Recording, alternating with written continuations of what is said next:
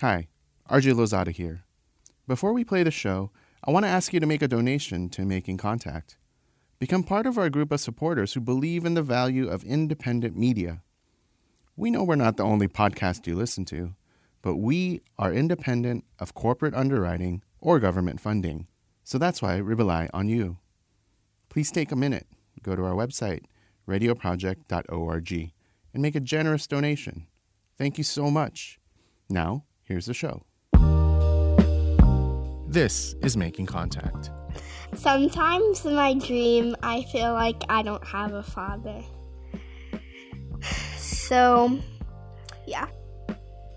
When my father gets out, I hope that we are starting a new life.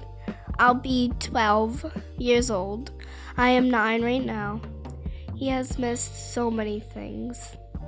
When one or both parents are incarcerated, the family, by extension, is also incarcerated. And they're adversely affected in profound ways that exacerbate existing structural inequalities and struggles. On this episode, we learn about programs for inmates and families, like FamilyWorks and the Storybook program. These are programs that encourage rebuilding and maintaining relationships despite being separated by prison. I'm your host, RJ Lozada. Stay tuned.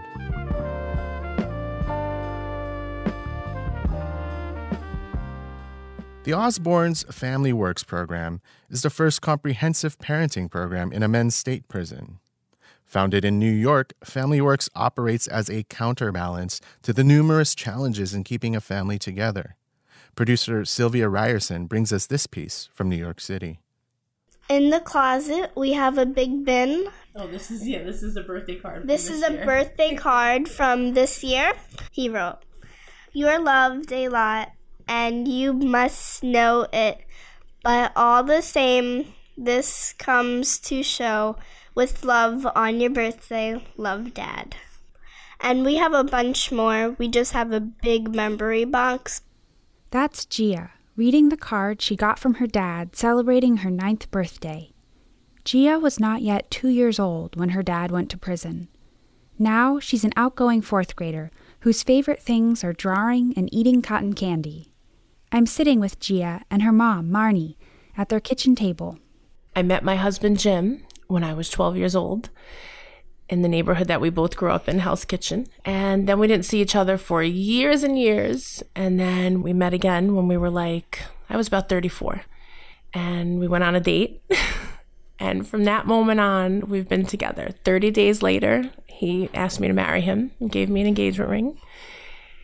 And it was like a fairy tale until he got arrested. It was November 5th, 2010. And from what we were told, there was a confidential informant that said that he had some stuff in the house that shouldn't have been there. And when they came in, the stuff that they were looking for actually wasn't there, but they did find a gun, a firearm. He did tell them when they walked in that it was there, and he did tell them where it was. And he said, my wife and my kids have nothing to do with this, it's mine. But they arrested all of us. And then they took my kids to the ACS office downtown. Although Marnie was never charged in the crime, because of it, she lost her job, and her co-op board kicked her out of her apartment. It took her 8 months to get the full custody of her children back. When she showed up in court for Jim's sentencing, she listened, in shock, as the judge sentenced him to 12 years for criminal possession of a weapon. When it happened, I just nearly collapsed because I just couldn't believe it. I thought because he was a repeat offender that, they have to give him a little extra time. But 12 years is a really long time. At the time, Marnie's daughter Kim was 3 years old. Gia was about to turn 2, and she had an infant, Frankie, who was just 3 months old. I do have times where I feel like a single parent, but then again, I know that when my husband was home, he was a really great dad, very attentive, always on the weekends, he would take them everywhere. And now, it's been hard for all of us because, when we go on visits, like when they say time's up and everybody has to get up and say goodbye, then it's hard. Tonight, Marnie is getting the family ready for a visit to see Jim the next morning. So how many pages do you have of math tonight? 2. For many years, Jim was incarcerated in far upstate New York, a 7-hour bus ride one way, which made trips with the kids difficult and rare. Now he is at Sing Sing prison, about a 2-hour train ride north of the city, and they try to visit him once a month. But tomorrow will be a special visit. They will be attending Jim's graduation ceremony. Over the past year, Jim has been participating in FamilyWorks, a comprehensive parenting program offered by the Osborne Association, a New York-based nonprofit. Tomorrow, the family will be celebrating Jim's accomplishment together. He's completed over 50 hours of coursework and classes, all focused on how he can be a better parent and partner. Gia tells me she's excited for the visit and already has her clothes laid out for the early morning departure. Sometimes in my dream, I feel like I don't have a father. So, yeah. When my father gets out, I hope that we are starting a new life. I'll be 12 years old. I am 9 right now. He has missed so many things.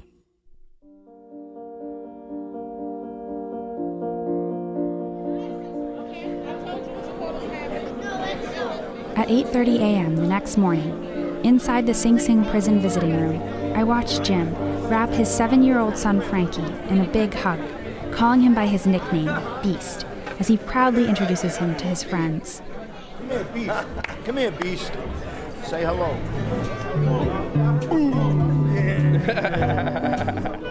The visiting room feels festive. Tablecloths are laid over folding tables, each topped with stuffed animals for kids to take home, and the Sing Sing prison band is playing. After opening remarks from prison and Osborne staff, FamilyWorks graduate Jean Lewis takes the mic. Good morning, ladies and gentlemen. I am totally nerve-wracked right now because it's like my first time doing something like this. I actually had to bear with me because I'm truly scared right now. Lewis's hands are shaking as he unfolds a piece of paper at the podium. It's a letter he wrote to his 8-year-old son Jeremiah, who's sitting in the audience. This is the hardest letter I have ever had to write. I want you to hear the truth from me. I am in prison because I broke the law.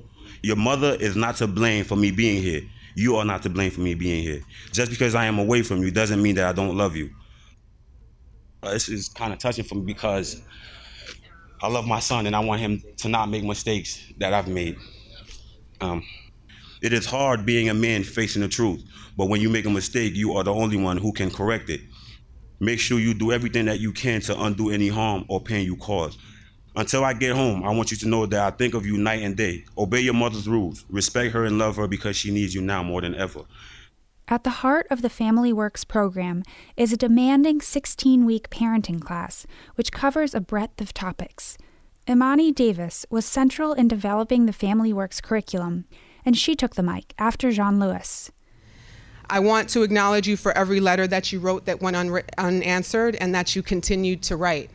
I want to acknowledge you for your willingness to take yourself on and to begin to come to terms with the harms that has been done to you and the harm that you have perpetuated.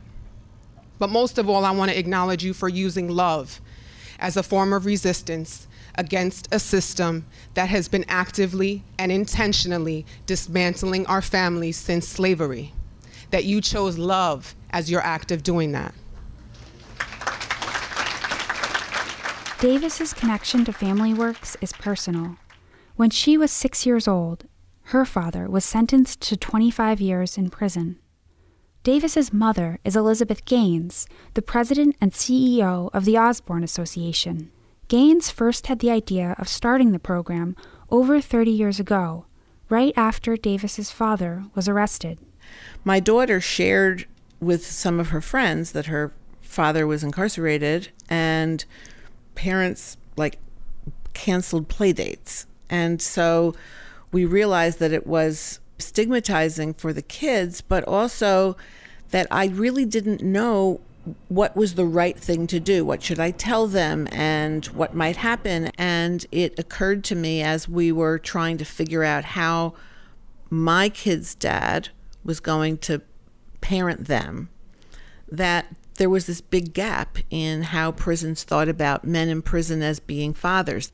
So, with her own sense of urgency, Gaines reached out to dozens of experts in psychology, neuroscience, and human and adolescent development. One of her early collaborators was Dr. Carl Mazza, a doctor of social work, and together they began to map out the curriculum. Central to the program's philosophy is that participants must understand the impact their incarceration has had on their children's lives in order to begin to mend and grow this relationship. Each class session begins with a short video, followed by a facilitated group discussion. Here's Dr. Carl Mazza in the video for the first day of the parenting class. Consistency in children's lives is enormously important. A child needs to know that the person who loved me last week loves me today and will love me next month. So once daddy is gone, the child's world, the foundation of the child's world is now gone. Because if daddy goes today, what's to prevent if I go to school tomorrow that mommy won't be here, or grandma, or auntie? The child becomes... The course stresses the importance of establishing this bond of love despite one's incarceration. And in order to do so successfully, a key point of the class is dismantling the assumption that just because someone is in prison, it does not necessarily mean they are a bad role model for their child. Again, Dr. Mazza. You need to separate that, sir, and that there are wonderful, loving, caring qualities within each one of you that you need to accept first before you are able to relate those to your children. For Gaines, the course is a careful balancing act, definitively underscoring the importance of being a parent while incarcerated, while accepting the limits of one's parental role. So you have to really get down to the core of what really is a parent. And, if you can't take them to the soccer practice, what can you do? How do you have real discussions? This is why, Gaines says, the curriculum has an enormous focus on communication skills. Skills to use not only with one's child, but equally importantly, with the child's primary caregiver on the outside. All of this, Gaines insists, is critical to successful reentry. In focusing on how one can be a parent from prison, the program aims to prepare individuals for returning home to their families. With your release from prison and your transition back to the family, your main job in terms of this is to understand how your family functions now. You can't go in and say, daddy's home, things are changing. Your initial job with your children is to understand your kids from a different perspective, from being a father out in a larger world. According to a 2009 report from the Sentencing Project, over half of the people in state and federal prisons are parents of minor children. 1.7 million children in the United States have a parent in prison on any given day. Black children are 7.5 times more likely than white children to have an incarcerated parent. Given this staggering reality, Gaines says, supporting family connectivity for children with incarcerated parents is critically important, both for the child's well-being and for the parent's successful reentry. And yet, the system works to do the opposite, as Gaines lists all the pieces that should be in place, yet generally are not. Parenting education is part of it. Decent visiting is part of it.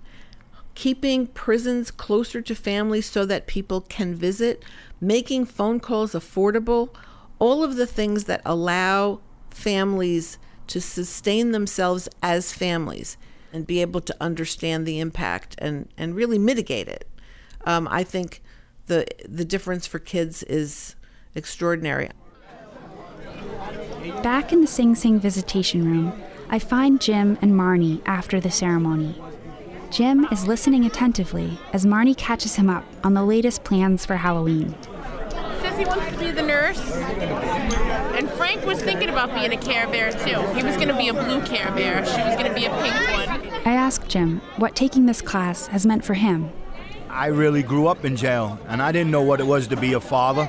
I didn't know how it was to be like soft towards children. You know, I was never raised that way. I was raised in a hard life, and that's all I knew was a hard life. You know, you could throw me in any jail you want, and I could live, I could survive. But when you put me around the kids, it's like, wow, this is really hard. You know. But Jim says the classes helped him to be more patient, to listen more, and yell less. Gia is sitting by Jim's side, and she has an assignment for her dad. You need to make me a baby book. I don't have one. Need to make you a baby book? Yeah, I don't have one. You're not a baby no more, though. Yeah, but still, memories. I remember very well. What do you remember? I remember you as a little baby at one time. I remember when you was in the wash basket. All too soon, the time is over. The visit room is closed. We ask that all civilians and visitors come to the front so that you can exit. The visit room is closed. Jim and Marnie brace for the moment they knew was coming all along. Marnie watches as Jim gives Gia one last kiss. Take care. I love yous all. Be good. Gigi, give me kisses and hugs. I love you. Love you too. You sure? Yeah. Visitors, you need to make your way to the front. It is time to go. The visit room is closed. Reporting from New York, I'm Sylvia Ryerson for Making Contact. After leaving the visitation room, Marnie and the kids took a 2-hour train ride back to New York City. For Halloween, I heard that Gia was a cutie pop, Frankie was a minion, and Kim was Minnie Mouse. I also hear Gia's baby book is in the works. If you're just tuning in, you're listening to Making Contact. We're sharing stories about families impacted by the prison system. And just to give you a snapshot of an idea, in 2007, of the 1.7 million children in America with a parent in prison, more than 70% were children of color. 62% of parents in state prisons are more than 100 miles away from home. And over half had not had any personal visits with their children while in prison. The New Hampshire Department of Corrections has a Storybook program that inmate parents have to earn merit to participate in. And while this does not substitute face-to-face connections, it is an opportunity for parents to connect with their kids. Producer Lisa Bartfei puts together these voices.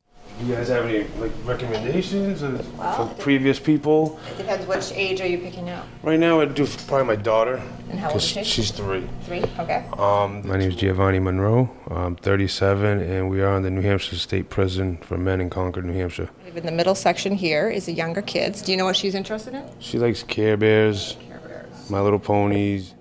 Christina Toth, T-O-T-H. So I'm the administrator and creator of the Family Connection Center.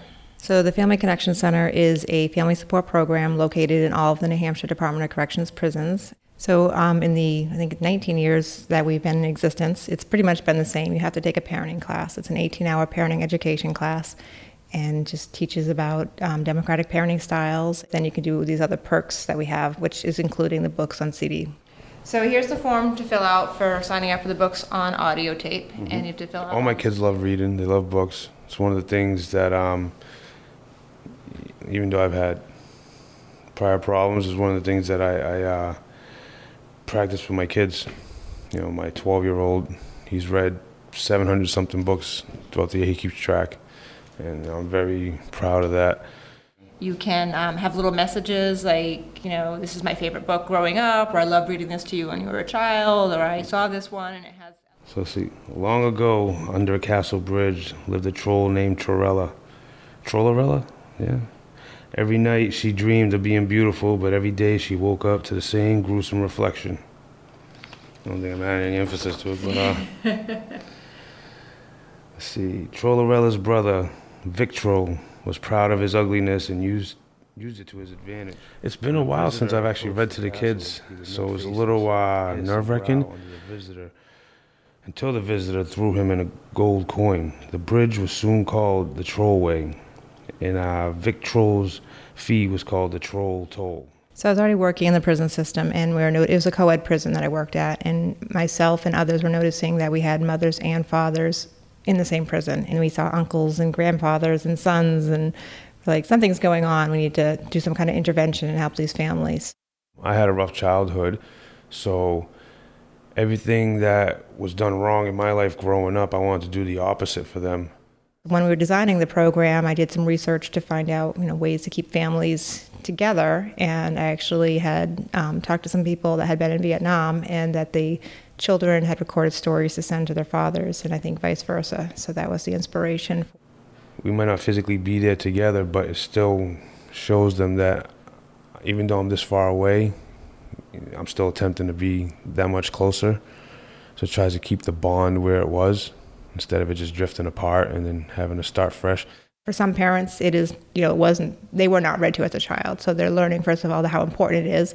Then they're given the tools to actually implement that method of reaching out to the children. And then it also, that tangible object, the book and the CD or the cassette tape, is now in the child's possession. So it gives them a little bit of power, which children don't usually have power. And certainly those children who have a parent incarcerated, they have no power to see or hear or touch their parent that's gone away. So now if they have the ability, they can play the CD and listen to mom or dad say, "I love you." When Simba looked up at the stars, he heard a familiar voice. "Simba," his father asked, have you forgotten me?" Simba gasped, "No, how could I? You have forgotten who you are, and so have forgotten me," the ghostly voice continued.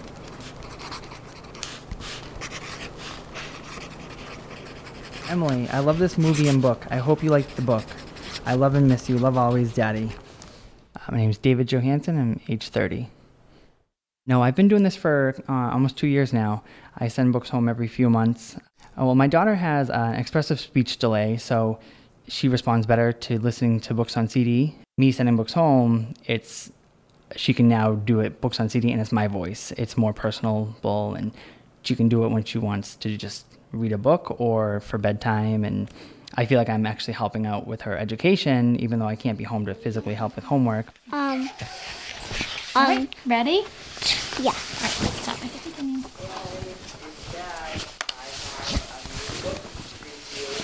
It's called The Lion King, the one with the purple sky. Holly Johansson, we're here in my living room. We have my son Elijah, who's 3, and Emily, my daughter, who's 5. An elephant, a whole bunch of birds, and a zebra. I have learned the importance of family and priorities and what family means. And a lot of what he's learned is to manage things one step at a time. And his patience with things has grown immensely, and his patience with himself of, some things I can't control. The calmness that he now has, I think, will just carry forward into his daily life. I worked a lot. I was a manager of a group home, so the hours were very demanding, and I worked on average 100 to 120 hours a week, so I wasn't really home a lot. The priority has changed as to being family. This situation has helped me tremendously be a better person, make better choices. I've made boundaries with myself that I'm only going to work a 40-hour job, stay home as much as I can to be there for my kids and, not make up for lost time because I can never do that, but be there for all the future times to come. Wise old Rafiki stood at the edge of Pride Rock and held up the cub for all to see. The elephants trumpeted and the zebras whined for joy as the future Lion King joined the great circle of life. And that's the end. I hope you like this book, Emily. I got another one coming up soon, too, so hold on. So I think the biggest misconception is that many people in society have is that the males and females in prison are bad people, did bad things, so they don't deserve their children. And I think they need to turn and look at it from the child's perspective, that the child did nothing wrong and they lost their mom or dad. And usually that child loves that mom and dad no matter what. I know whatever society might have to say or think about me, I have no control over that. Tony Hebert. I have 3 beautiful children, 2 boys and a girl. when it comes to my children, what they remember from my time away, I hope what I'm doing here will leave a positive impression as they get older, and they're not afraid to share it. They're not afraid to tell their friends or be worried if someone would frown on them because they've had a father or a parent in prison. All right, kiddos, it's your daddy again. It's that time of year. You know I always love reading you guys Christmas books, so the same one as last year and the year before. I know you both love it. The Night Before Christmas.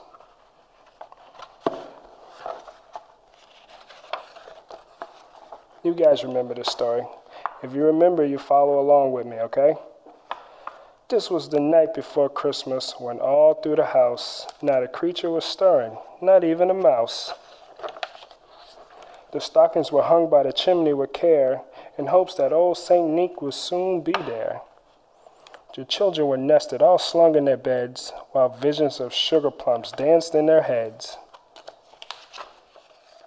My youngest son is probably, I wouldn't say my most difficult child, but because he was so young when I was here, and having to watch him grow up here, we have struggles sometimes where he kind of doesn't always understand that father's role has a play as well, and my voice has a say. So the moon on the breast of the new fallen snow gave a luster of midday to objects below, when to my wondering eyes should appear but a miniature sleigh and 8 tiny reindeer. Wonder who that can be. Just knowing how to be patient with him and understand and, accept what his reality is, it's helped me kind of like bridge the gap on being away but still being able to help him through his hard times as he's struggling with my absence as well. More rapid than eagles, his carriers they came, and he whistled and shouted and called them by name. Now you guys remember these guys' names, so if you do, follow along with me. Now Dasher, now Dancer, now Prancer, and Vixen. Come on, Comet, come on, Cupid, come on, Donder and Blitzen. I don't really know where I would be in the relationship as far as my kids. They'd probably still be around, but how would our relationship be if I didn't have this place here, and being able to have that extra step of contact of, books on CDs and the Skype and those little things that make a huge, huge difference. And St. Nicholas too. And then in a twinkle I heard on the roof the prancing and prowling of each little hoof.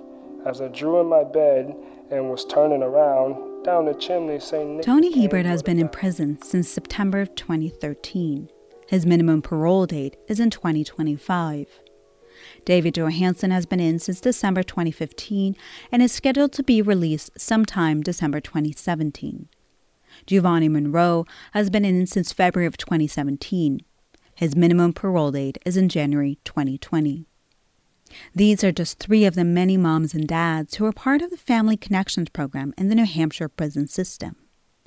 Studies have shown that incarcerated people who get visitors and have contact with their families during their time in prison are less likely to end up back there. The thought being that strong ties with family and friends during incarceration will ease their entry back into the community. For Making Contact, I'm Lisa Bartfai in Maine. And that's it for Making Contact. For more information on these programs or any of our other stories about the prison industrial complex, please visit our website, radioproject.org. Lisa Rudman is our executive director. Marie Che, Anita Johnson, Monica Lopez are our producers. Sabine Blazan is our audience engagement manager. And Vera Teikulsker is our development associate. And I'm RJ Lozada. Thank you for listening to Making Contact.